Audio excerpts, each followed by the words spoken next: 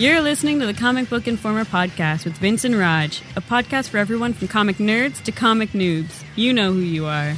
Now here's your host, Vince.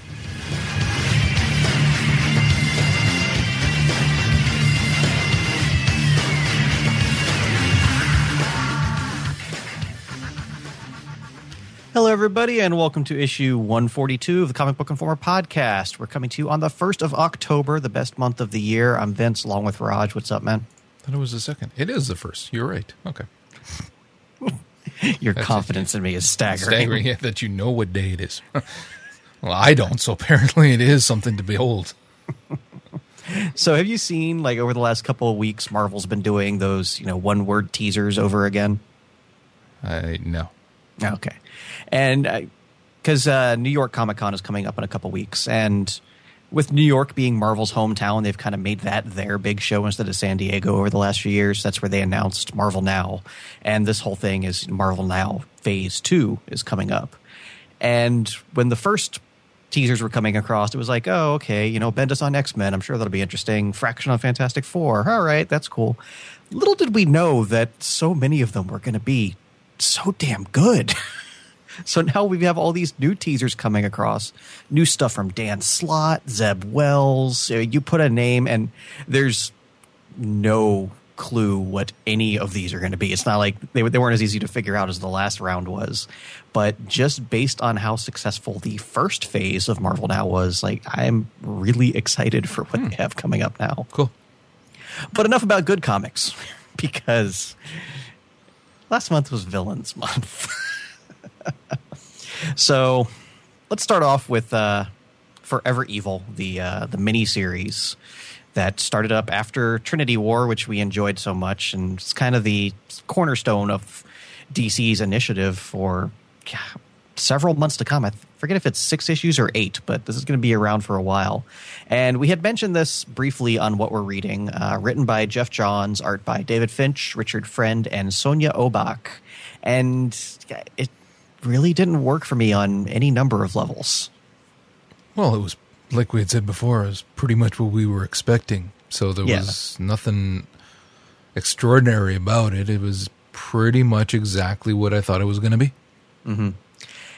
And we're supposed to now believe, of course, the Justice League is dead and the villains are taking over. That's fine.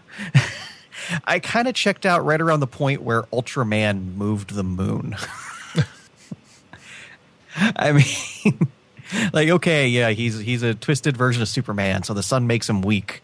So he moves the moon to be in a permanent eclipse. Like, that's not how physics work.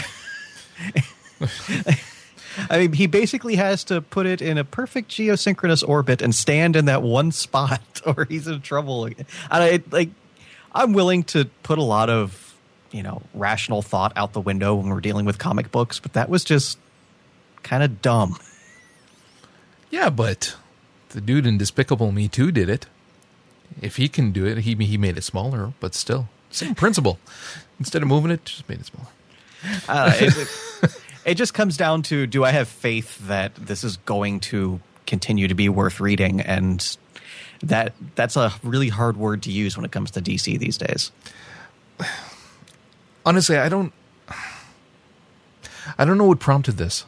I don't know, again, who pitched this idea that we as readers want to read months with nothing but villains. Because I think that if there was a person there who kind of had thought it through, perhaps, they might have stopped them and said, it might not be the best idea. And it's not. It just isn't. I don't know what the sales are like on this. I haven't checked, but just going from the work itself is enough to kind of make you stop and say, oh my God, okay, I don't want to read any more of these. And that's not what you want in an event. Mm-hmm. Well, I know sales were quite good because they did the limited edition lenticular 3D covers that they then under-delivered on all their orders because of production issues. But it's one of those, it's like the most 90s thing you could possibly do is put out 52 special covers and just people buy them up because they're stupid and think they're going to be worth something. Yeah. Even I wouldn't buy a special cover of these. Now, you know what? You buy a special cover because you think it looks cool. Fine. You buy 52 of them as sort of some sort of investment into your kid's college fund. There are people that do this, a lot of people, and I can't wrap my head around why. Like, they haven't learned. Yeah, but you know a lot of stupid people. Let's be honest. This is true. But no, these aren't people I actually know, thankfully. But you also kind of touched on one of the big issues here is, this miniseries is going to be running for a while, telling this story of, the villains taking over and this and that. But Villains Month was just a month. Starting tomorrow, today, whenever you're listening, this week, all the rest of the comics are going back to normal. All the storylines that were running up through August, they just hit the pause button on them, released the Villains Month issues, and now everything is immediately back to normal. Like, if you're going to do an event of this magnitude and kind of build it up as to be this huge thing, I think you should kind of line up your publishing schedule so that you're not stopping right in the middle of storylines. Well, that'd be impossible. I mean, everybody's got different storylines. I would think planning for years to get that. Try pausing slot in the middle of a story arc. They're all story arcs. It's one massive story arc. And that's why when you see something like Infinity, some stuff ties in because they've been building to it. Some hasn't. Same Battle of the Atom. Any rational big event doesn't tie into every single comic in the line. No. You're not going to really get me defending this very much. I know. I have a lot of anger in me about this that I need to get out. And like with the Villains Month itself, we know they put out, issue 23.1, 0.2, 0.3, 0.4. So many of these comics, I counted. Last month, they published 16 Batman comics. 10 Justice League, 9 Superman, and that leaves 17 for the entire rest of the line combined. And I understand Batman is their big seller, but there's a point. And it's so weird that they chose to publish all of these extra Batman and Justice League and Superman comics instead of their other comics. Like, yeah, but I'm thinking they were doing that because they wanted the best villains to be represented and not, some new villain from a new series. So when you're looking at the Batman IP, you're going to have a number more villains than you would for the other means.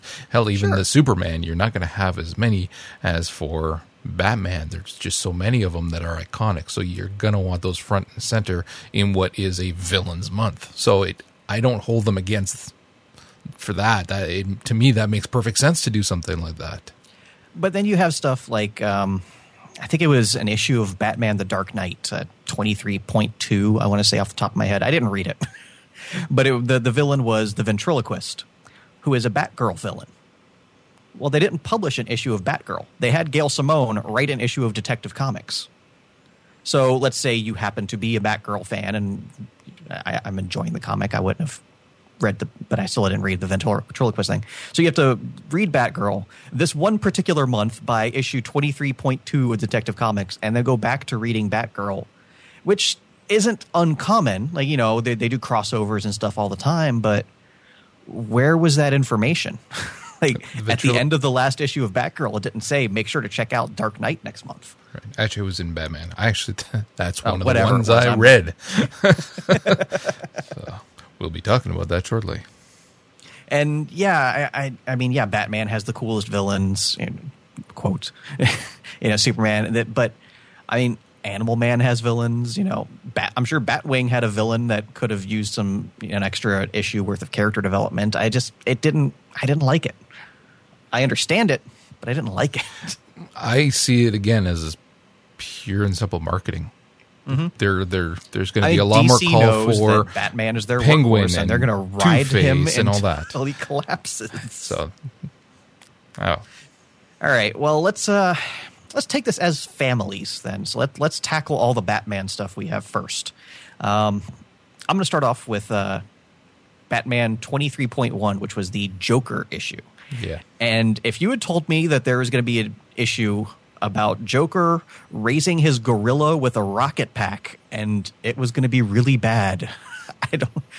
It's such a, as a concept, I would have been, man, gorilla with a rocket pack, Joker issue, should be fun. Wasn't, not even remotely. But the gorilla had a little stuffed monkey. That was his baby. And he had a Joker outfit. And a bazooka. A Joker with a bazooka and a machete? Come on. You have to laugh about it. You really do. You have to laugh at the concept. Absolutely. Because otherwise, yeah. It wasn't fun. It wasn't interesting. It was just, it was there. At this point, I'd read a couple of other ones as well, so I kind of knew what I was getting into, and I realized that none of this was really going to have that much significance, and whether it keeps going in the canon later on or, you know, in other stories, because some of these continue in ongoing stories, really it was... I didn't expect a lot except for, like, you know, just this little self-contained story. Whether or not it continues or not, that's all I was going in for. So really, Joker with a gorilla with a bazooka, okay, whatever. I'm not going to say it's good, but my expectations were so low to begin with that it's not like I was disappointed. And for listeners who didn't catch last week, I love making Roger read bad comics. It's my favorite pastime in life. But even I couldn't force him to read any of this. So this is just a grab bag episode. You know, we read what we thought was interesting, what we wanted to read, and the chips fell where they did. Hey, I read like 11 or 12. I figure reading a dozen of these is payment enough. I've put in my dues for the podcast and our listeners. That's all you're getting out of me. All right. Well, keeping with Batman then, did you read Batman and Robin 23.1, the Two-Face issue? Yes, I did. I actually enjoyed that one. Did you really? Mm-hmm. I enjoyed it more when I first read it. Because as I realized, a lot of these Villains Month issues tried to make the villains into just anti-heroes. So this was the first one I read in that mold of, oh, you know, not everybody's with the Secret Society. But the thing I liked about this, Two-Face as a character is quite often portrayed, you know, he has the two sides of the coin, where one, he's evil, and the other, he's just... not as evil. Yeah. Whereas this interpretation of it, you know, he actually has a good side. You know, he's still partially Harvey Dent, you know, the district attorney. And I liked that they were taking that spin on the character that I personally haven't really seen before. Then again, I haven't read a whole lot of comics with Two-Face in it to begin with.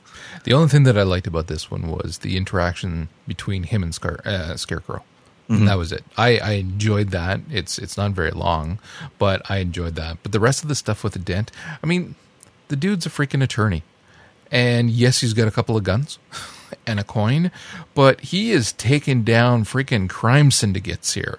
And it's always been one of those things, again, some villains I'm willing to give them more leeway kind of thing, and I understand that there's more going on in terms of planning and everything else, like the Penguin or the Scarecrow at least has got his fear toxin. This dude's a guy with a couple of machine guns and just laying waste to all these crime syndicates. And it's like, it's little things like that for me actually make me stop and go, I got no use for this villain, really, just tell you the truth. I'll buy that. All right, you'll regret it. Next one I have is the Riddler issue, Batman 23.2. I didn't read that one. This was actually one of the better issues of the month because it was actually written by Scott Snyder.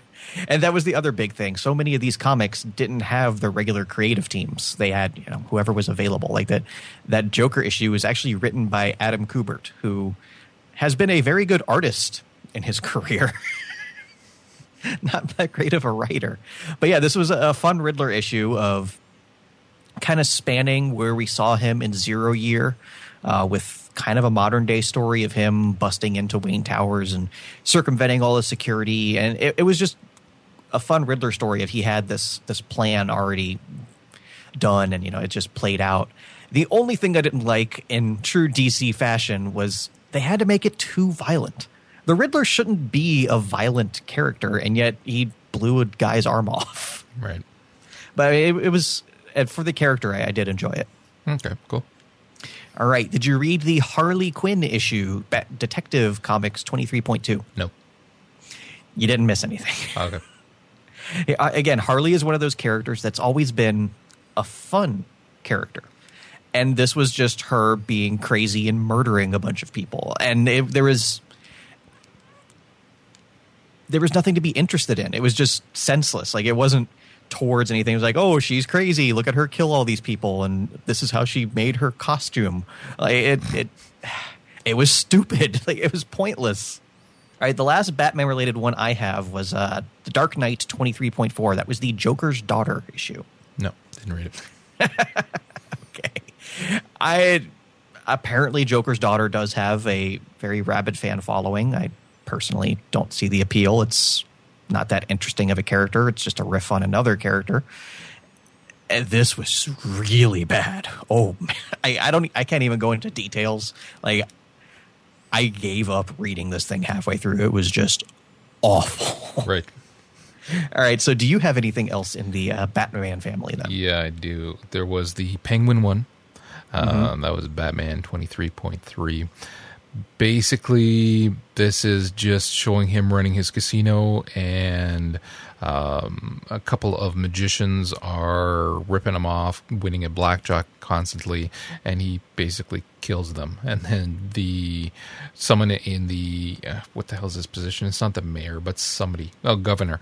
He wants to clean up Gotham, and he's saying that he's going after the Penguin, and of course, the Penguin kills him or frames him. This was like so unoriginal. It was unbelievable.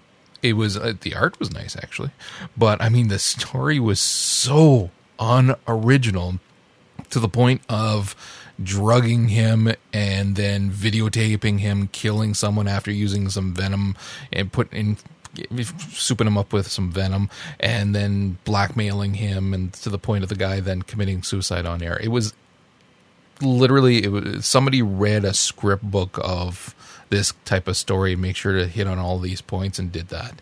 It was, terrible. Absolutely terrible. See, I've read enough Penguin comics lately that one just, I didn't really think about reading that one. Yeah.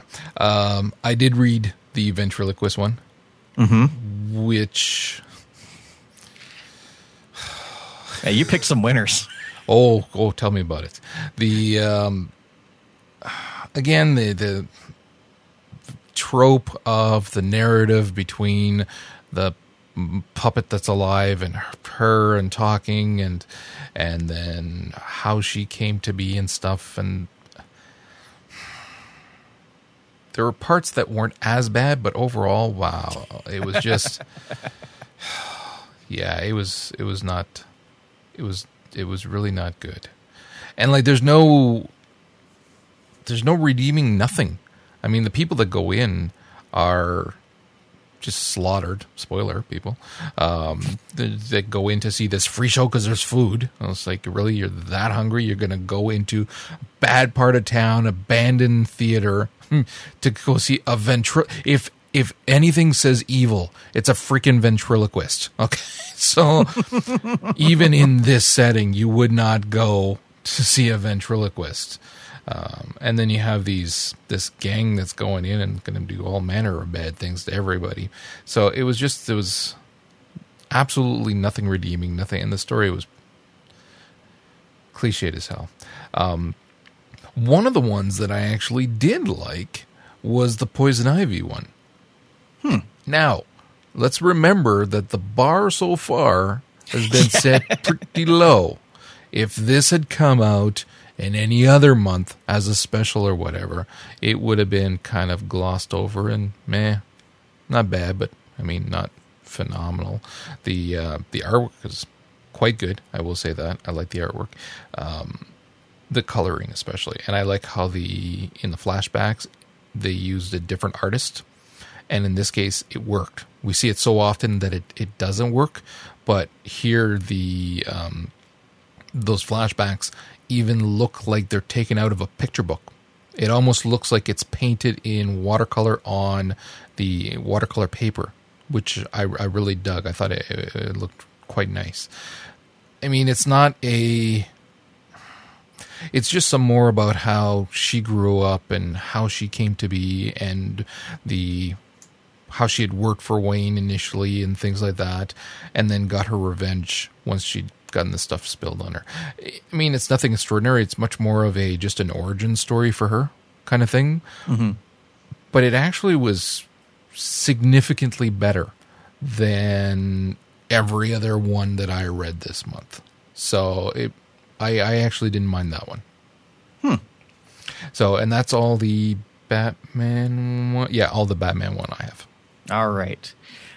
Switching over to Justice League, then. I actually only read one. You're ahead of me because I read none of them. Okay. I just stayed the hell away from them. I read Justice League of America 7.1. It's I'm sorry. The first week. I wasn't completely out of it at this point. I do have one after you're done. Okay, which was the Deadshot comic. And, of course, I point out this should have been a Suicide Squad comic, but whatever. And it gave Deadshot some backstory that I don't know if that was always canon or if this was New 52 canon, but it basically showed the origin of, how Deadshot became the way he did. And on one hand, it's very cliched of, his parents and his family were killed due to crime and this and that. They were innocent bystanders. But I thought it gave an interesting aspect to his character of, why he worked so hard to be, the best shot, the most accurate person, no wasted bullet, was because he had that trauma in his past where they were his family was in the wrong place at the wrong time. They were killed by stray bullets. That it didn't make him a heroic character. He's still a pure villain, does bad things, but he does it in an efficient way because he doesn't want anybody else to have that no collateral that damage. Yeah, exactly. And I actually liked that. It wasn't a great comic, but it gave the character a little bit of depth that he didn't have before. That actually sounds pretty damn good, all things considered. Yeah. All right, so what did you have then? I had Justice League Dark 23.1, and that was Creeper. Oh, okay. I had no clue. I went in completely blind and said, let's see what we get out of this, and we got crap. It's just this freaking demon thing that's kind of, I don't even know if it's a demon, or it might be an interdimensional thing that's just possessing everybody. Hold on a second. I believe, is this the one that this dude comes from? No, it is some kind of mystical crap. Anyway, so it's taking possession of different people, and then it takes possession of this news reporter guy, and then just starts wreaking havoc. There you go. Now you know the story. Okay, great. That's all you needed. Glad I didn't have to read it. Yeah, that's basically it. It was bad. It was really bad. I mean, the art was good, all things considered, but wow, it was just. It was. I don't know what's going on. That, like, I know that some of these backstories are already established, so they have to work with it. And I understand that it's a comic and that everything's already been done before. But holy crap, we're seeing cliched crap after cliched crap throughout all of these. I mean, with very few exceptions. And it was just, there's gotta be some original thought out there. Yeah, you don't have to argue. I know. Yeah. I'm putting it out there. There's not a counterpoint on that one. I'm actually going to leave that space in there and not edit it out.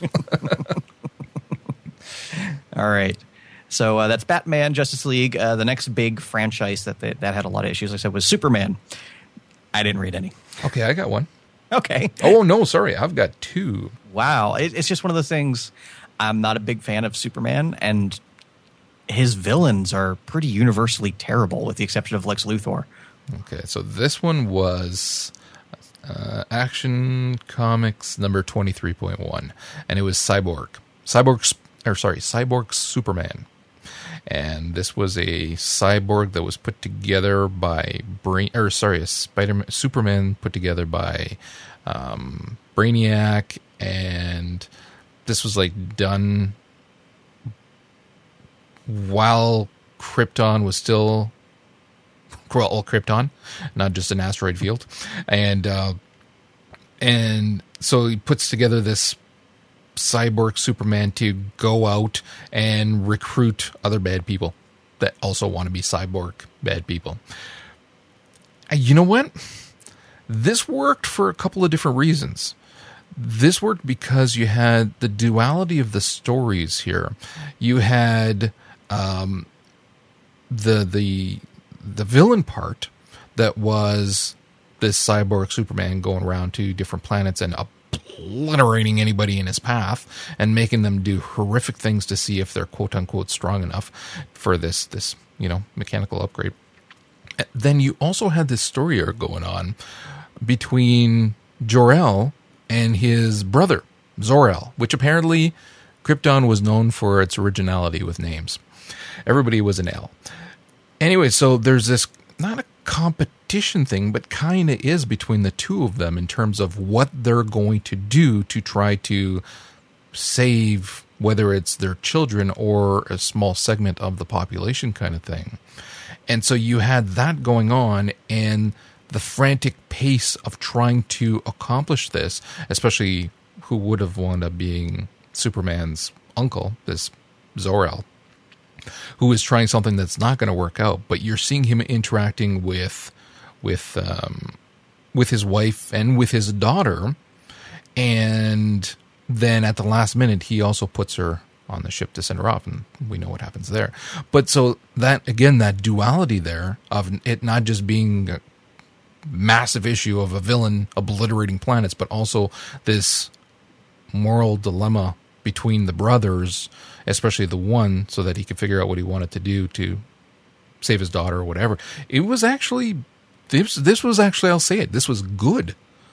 Not just like, this was actually better than the Poison Ivy. I'd forgotten that I'd read this one, but this was actually, yeah, it was good. I really enjoyed, and the art was phenomenal. The art was really quite good. That's actually a completely different character from the pre-New 52 Cyborg Superman too. So hold on a second here. Who did the writing for this? This was Michael Allen Nelson did the writing, and Mike Hawthorne did the art, and colors by Daniel Brown, and which the colors are phenomenal as well. So yeah, no, this was actually one of those that I would say was worth reading. But now here I am wondering how that relates to what bit of lore is still surviving in the New 52. But anyway, yeah, if the comic stands on its own. Yeah. Superman 23.1, and that was with Bizarro. And Me Bizarro am good comic.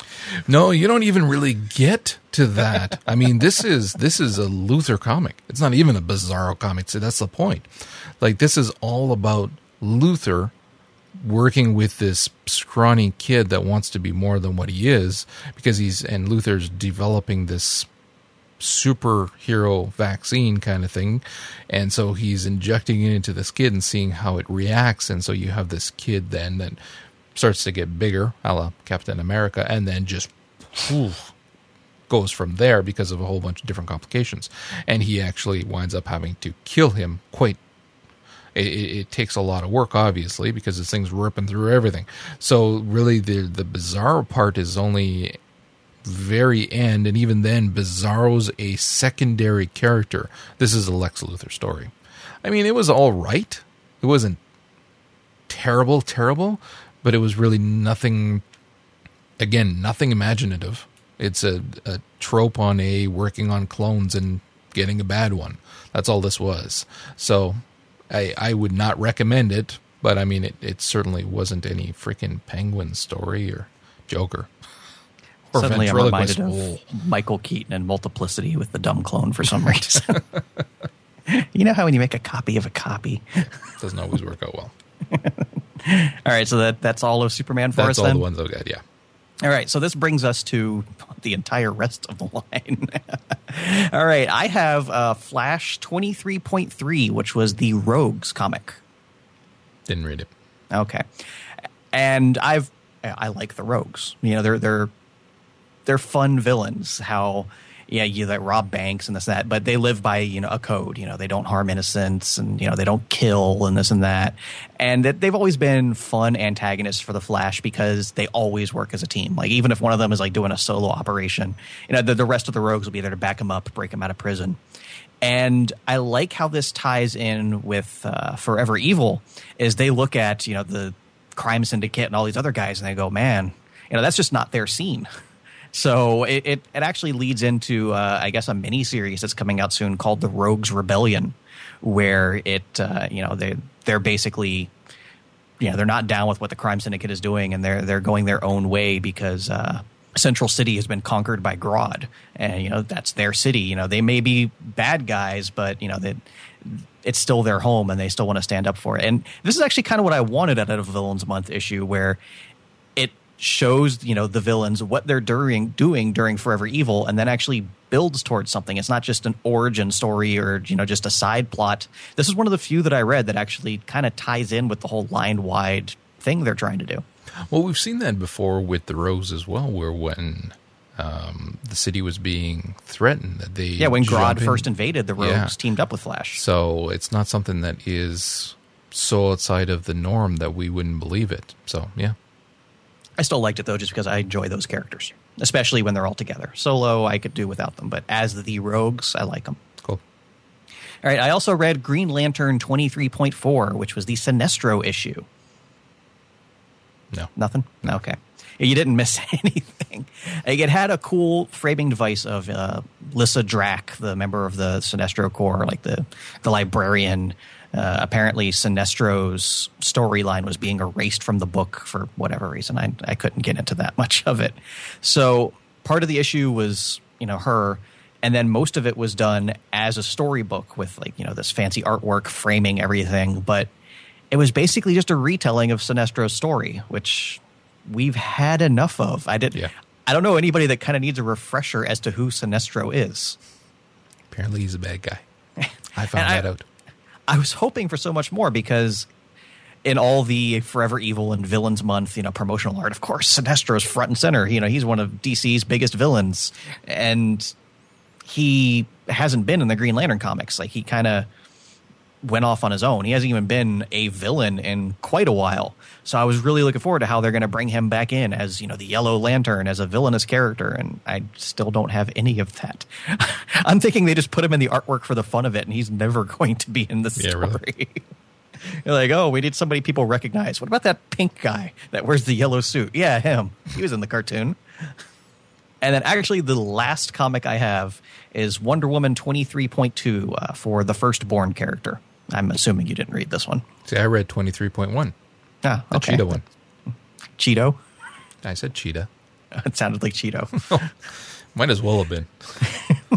And Firstborn as a character isn't really deserving of his own story. It's about as bland and cliched as you can get. He was a good villain for Wonder Woman, and his role in the story is fine, but himself, not really that deserving of an issue.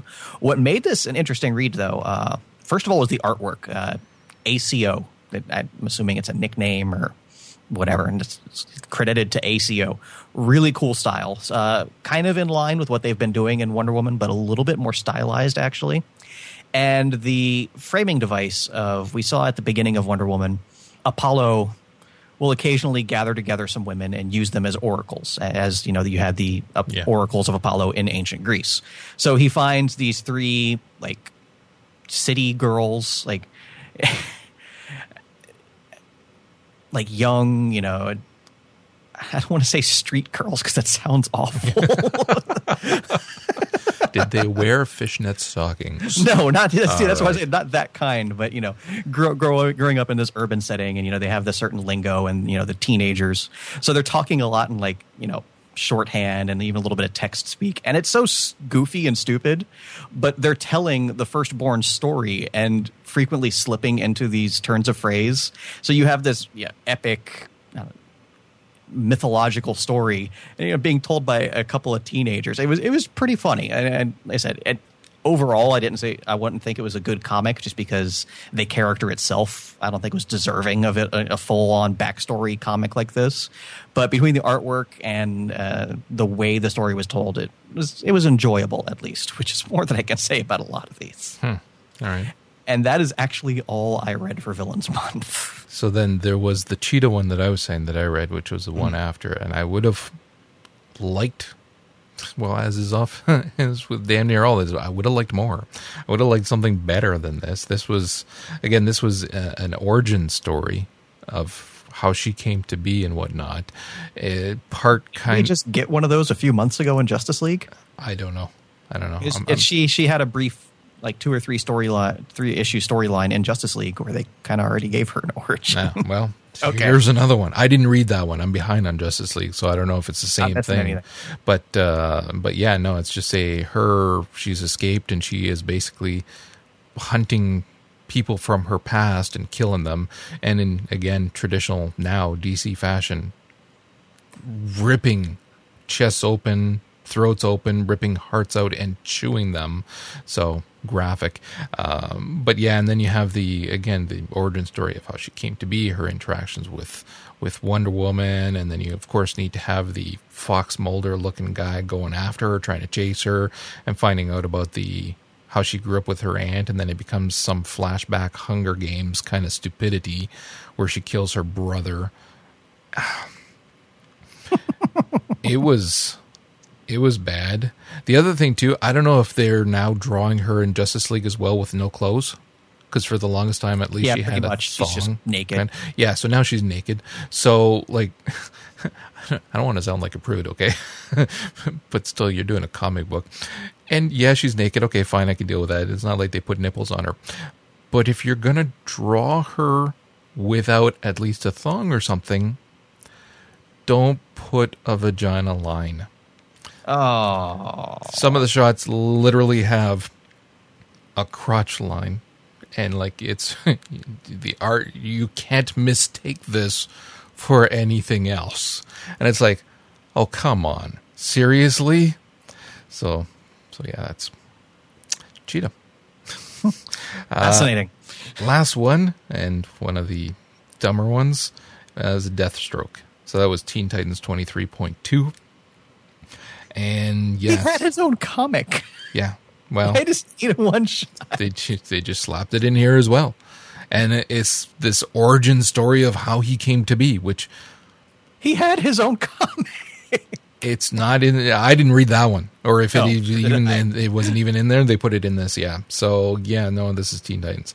So and shows him working with his kid, and the freaking kid riding a missile with like a freaking lasso around the tip, holding it on like he's bucking a horse. It was ridiculous. And then him losing the eye, being shot while he's blocking a shot that's going to hit his kid. And it's like, that's not what has been in canon so far, I thought. Because I seem to recall reading something else where it showed how he lost it, and it wasn't this. I could be wrong, though, but I'm almost positive. But then takes a bullet to the eye.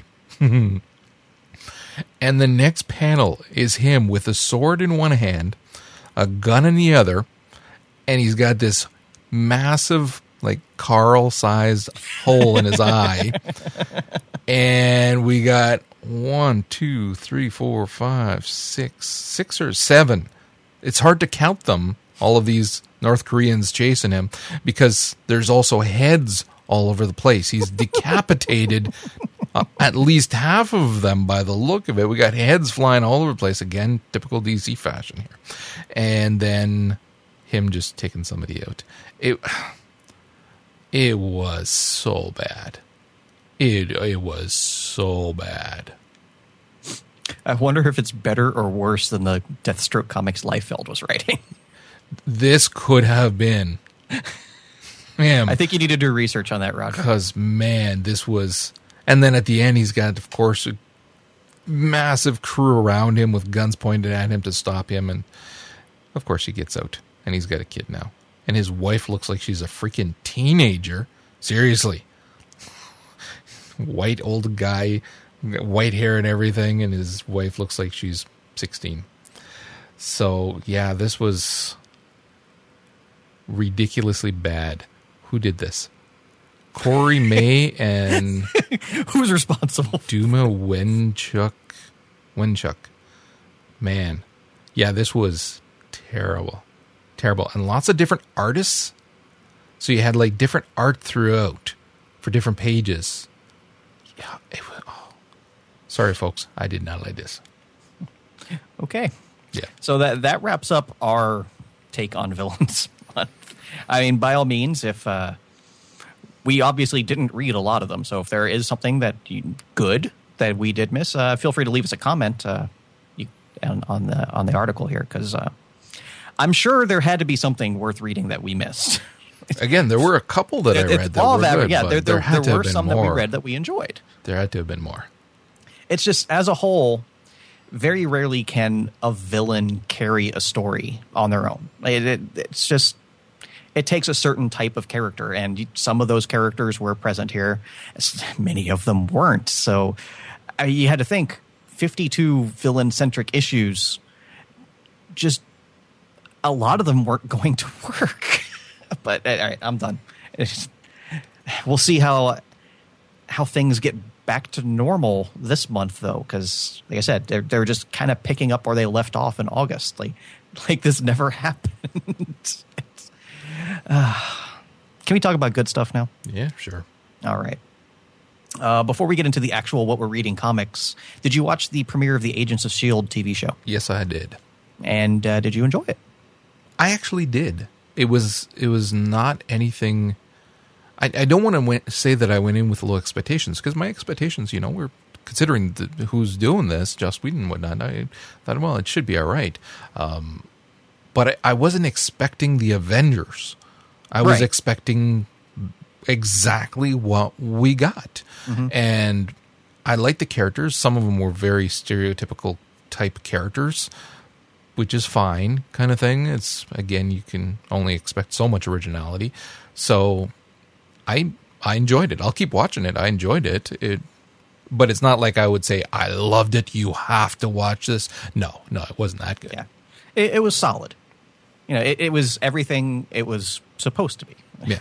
But yeah, like you said, there are so many people online, like, they were expecting it to be so much more. They were expecting the Avengers, huge budget, action, big storylines. I'm like, you can't do that in a TV show. Like, there's budgets to consider here.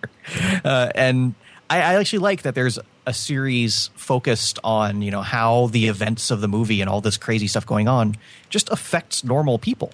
That's a cool story to tell, and a TV series is a much better way to tell that story than just making a movie about it. So I enjoyed it. Well, and there's characters there that are very interesting that, if they can be fleshed out, will be fun to watch. Like Mariah Hill. I mean, if they can I can't remember her actual name. I keep wanting to call her Robin. I don't think she's going to be in the series going forward. Oh, really? Just a cameo. Oh, I didn't know that. Because it was funny, because I was telling my wife, I was saying, they cast her perfectly. Because Hill in the comic is a tough ass. But I was saying, it's funny that she plays a tougher character in freaking How I Met Your Mother than she does in this. Here, she's like this mellow, soft-spoken woman. I'm going, that's not how it's supposed to be. Let her freaking go Robin on his ass. That's who Mariah Hill is. And then, of course, Coulson. Yeah. Everybody loves him, and we got plenty of him. So, I mean, the cast is going to be decent, so it'll be fun to watch.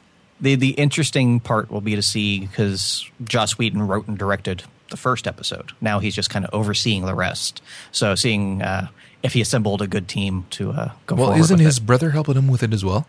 Everybody he's ever worked with is helping him with it. But I thought I saw his brother's name in the credits, and like his brothers worked with him too on like the Serenity comics and stuff. Mm-hmm. So and of course it's going to be the game of how many Firefly cameos are we going to get in the first season. God, everybody. We've already got one. Yeah. He likes to reuse the same actors. Listen, Adam Baldwin is a villain in one episode. I would not be against that. That would be awesome.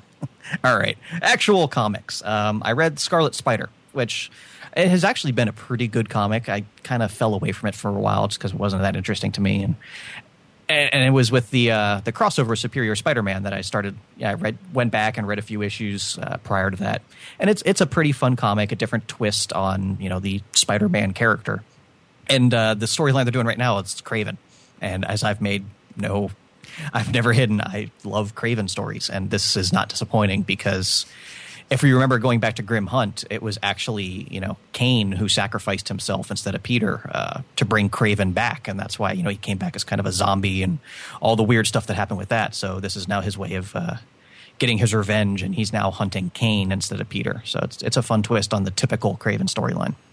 I just love that you were going to say, I'm not going to make any bones about loving him, and then you stopped yourself. That is not even remotely That is where I was exactly going what with you that. were going to. I just think that's hilarious. All right. And then again, not going into too much detail because we're saving a lot of this for an upcoming episode, but Wolverine and the X-Men, Part 5 of Battle of the Atom. Again, You're not allowed to talk about that. I'm just saying, again, not disappointing. Yes. And I love future Colossus. He's got the mutton chops. And they actually remain there when he turns to steel, and it looks hilarious. And I like whoever came up with that character design gets a big thumbs up from me. And I'm going to hand it over to you after that. All right. I actually picked up an A+X. I'd given up on this. Oh my goodness. Yeah, but there's a reason why. It's number 11. So the first one was freaking Thor and Magic, which was stupid as all hell. I just think it's funny, though. Thor gets stuck in limbo, and she kind of shows up at one point, and it's like, I felt the disturbance. What the hell's going on here? And he's ripping through everything, and then she basically drops him off in Idaho or some damn thing after. But I mean, that part was really stupid and bad. But then there's a Spider-Man and Cyclops story. Okay. And it's Superior Spider-Man. This is why I picked it up. So basically, Cyclops is chasing down what the hell's her name? Malice, the mutant who possesses people. So he's chasing down this old woman onto the subway, and it's actually Malice who possessed this old woman. And then she winds up jumping between people and making her way onto the subway. And Cyclops goes on the subway, and he's chasing after her. And who comes to save the day? Superior Spider-Man. So you have the same stuff going on here where Cyclops is thinking, this is not the Spider-Man that we know. We've worked together. He wouldn't be attacking me like this, and pummeling him too. I loved it. And Otto beating the crap out of Otto. You think at this point Scott wouldn't be surprised by people just attacking him on principle. There is that too. But yeah, this was actually, and there was a few really good parts too. Like Malice tries to take over Otto, and she's like, why isn't this working? And he says, I'm used to pushing away weaker personalities. So there was a bunch of little points here. As a small story, half of this issue actually was wound up being a little bit more than half, maybe 2/3, because the Thor Magic one was pretty small. This was actually really good. It was quite good. I enjoyed it. Who did the writing for this? Hold on a second here. This was Jim Kruger, and the art was done by Ron Lim, and the art was really good as well. And Chris Sotomayor, whatever. But yeah, the art was really quite good as well. So yeah, that was really loved it. What else do I have? I have more Spider-Man. Could never have enough Spider-Man. Did you read the Team Up number 3? I actually have not. Oh, you like it because it's got Luke Cage in it. Oh, well, then I'm all about that. I liked it because Otto's putting Luke in his place. So this was good, and this is actually part of everything that's going on right now. It's a tie-in, Infinity tie-in. So it's them keeping Manhattan clear while you got waves of aliens crashing down to take over. But in addition to that, you have this other little story where there's a new, starts off as hero that's kind of essentially born. So, and he works with her. This was, I don't want to spoil anything more than that, but this was really good. It wasn't phenomenal, kind of like Superior Spider-Man kind of league, but it was really quite good. And the ending The ending's fantastic. It was literally one of those, I really need to see where this is going now. Not even just a little, I mean a lot. Need to see where this is going. Cool stuff. And lastly, another Spider-Man, Ultimate. Did you read that one? What? What are you laughing at? Nothing. We talked about crap for like, what, half hour. The renewing life force of Spider-Man to get you out of it. It's basically, yeah. With the second part of the story with Taskmaster. Did you read that? I actually haven't. Okay. I hate myself for it. This is great because once again, we're getting more Cloak and Dagger. Mm-hmm. Right from the get-go, and them dealing with what's going on with them and whatnot, but not like taking over, but they're there, and then you see more of them later on as well, and you can see it building towards all of them working together kind of thing, including the one that was the Kaboom, the villain initially, the young girl. Oh, okay. Yeah. So, like, all trying to work together, and then Taskmaster, I prefer actual canon Taskmaster. I like him, like especially that miniseries we read. Damn, that was amazing. But this one's pretty freaking awesome too. Like this guy is very cool, and seeing these guys trying to take him down and realizing as he keeps pummeling them, they finally clue in on we're going to have to change our tactics here because he's very hard to put down. So, and again, I don't want to spoil anything you haven't read yet, but this was really good. And as always, the art, yeah, just freaking insanely cool. Dave Marquez does the art, and the colors by Paul Mounts with Justin Ponsor. Yeah, the art blows me away every time I see it. That's all right. We good then? That's good enough for now. All right. Well, thankfully, this week has some very small new release list, even from Marvel. They're being lenient on us this week. We have part 6 of Battle of the Atom with all new X-Men number 17. We have Hunger number 3, Iron Man number 16, the return of Marvel Knights with Marvel Knights Spider-Man number 1, second issue of Mighty Avengers. We have Savage Wolverine number 9, which again, different creative team on this one. And from what I could tell, this is kind of Old Man Logan meets Planet Hulk, which I'm interested full of win. And then finally, we have Superior Foes of Spider-Man number 4. You had me at Old Man Logan. Damn. All right. All right. DC brings us Screw DC. I wanted to talk more about.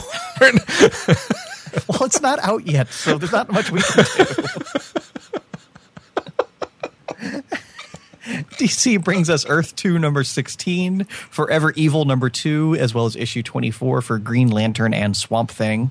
And from the smaller publishers, Boom Studios, we have RoboCop, The Last Stand number 3. From Dark Horse, the Star Wars number 2. Really loved that first issue. Image, we have a cool new miniseries, Bushido number 1. It's actually running weekly throughout October. It's kind of a Halloween deal. And it's a ancient Japanese warrior who is not of samurai birth. So he assists the shogun in other ways by killing all the vampires in feudal Japan. Sold. Yeah. And also from Image, we have Invincible Universe number 7 and Lazarus number 4. Awesome. Yeah, so there's some cool stuff out there this week. And that's going to wrap us up here. As always, you can find us online at comicbookinformer.com or on Twitter at CBInformer. Again, if there is some cool Villains Month stuff that we missed, yell at us and I'll make Roger read it. We will try. So until next week, thanks for listening. You're not going to tell them about next week? Oh, go ahead. We're still rolling. Yeah, go. Tell them. No. You're seeing excited. as you're the one that's going to be doing it. Oh, well, fine. We talked about it a while back, and he has finally freed up some time in his schedule for us because he's a busy man. Yes, next week will be our interview with Jim Zub from Skull Kickers and the upcoming Samurai Jack, which it's just going to be the three of us sitting around for a half hour or so talking about Samurai Jack. And it will be awesome. We're going to be doing some giveaways once the actual issues are coming out, but that's not until the end of October. And then by the time I receive them, we're looking at into November. But I already talked to him. I'm making sure to stay on his case so that he's going to make sure to put some signed copies aside for us so that I can be handing them out to some of our listeners. Fabulous. Not you. You made me read this crap. You're not getting any Samurai Jack. I didn't make you read anything. Yeah, this was entirely voluntary. Technicality. You could have showed up for the episode and gone, I didn't read any of it. Bull. Then you would have given me crap for not being prepared. I would have, but I would have respected your decision.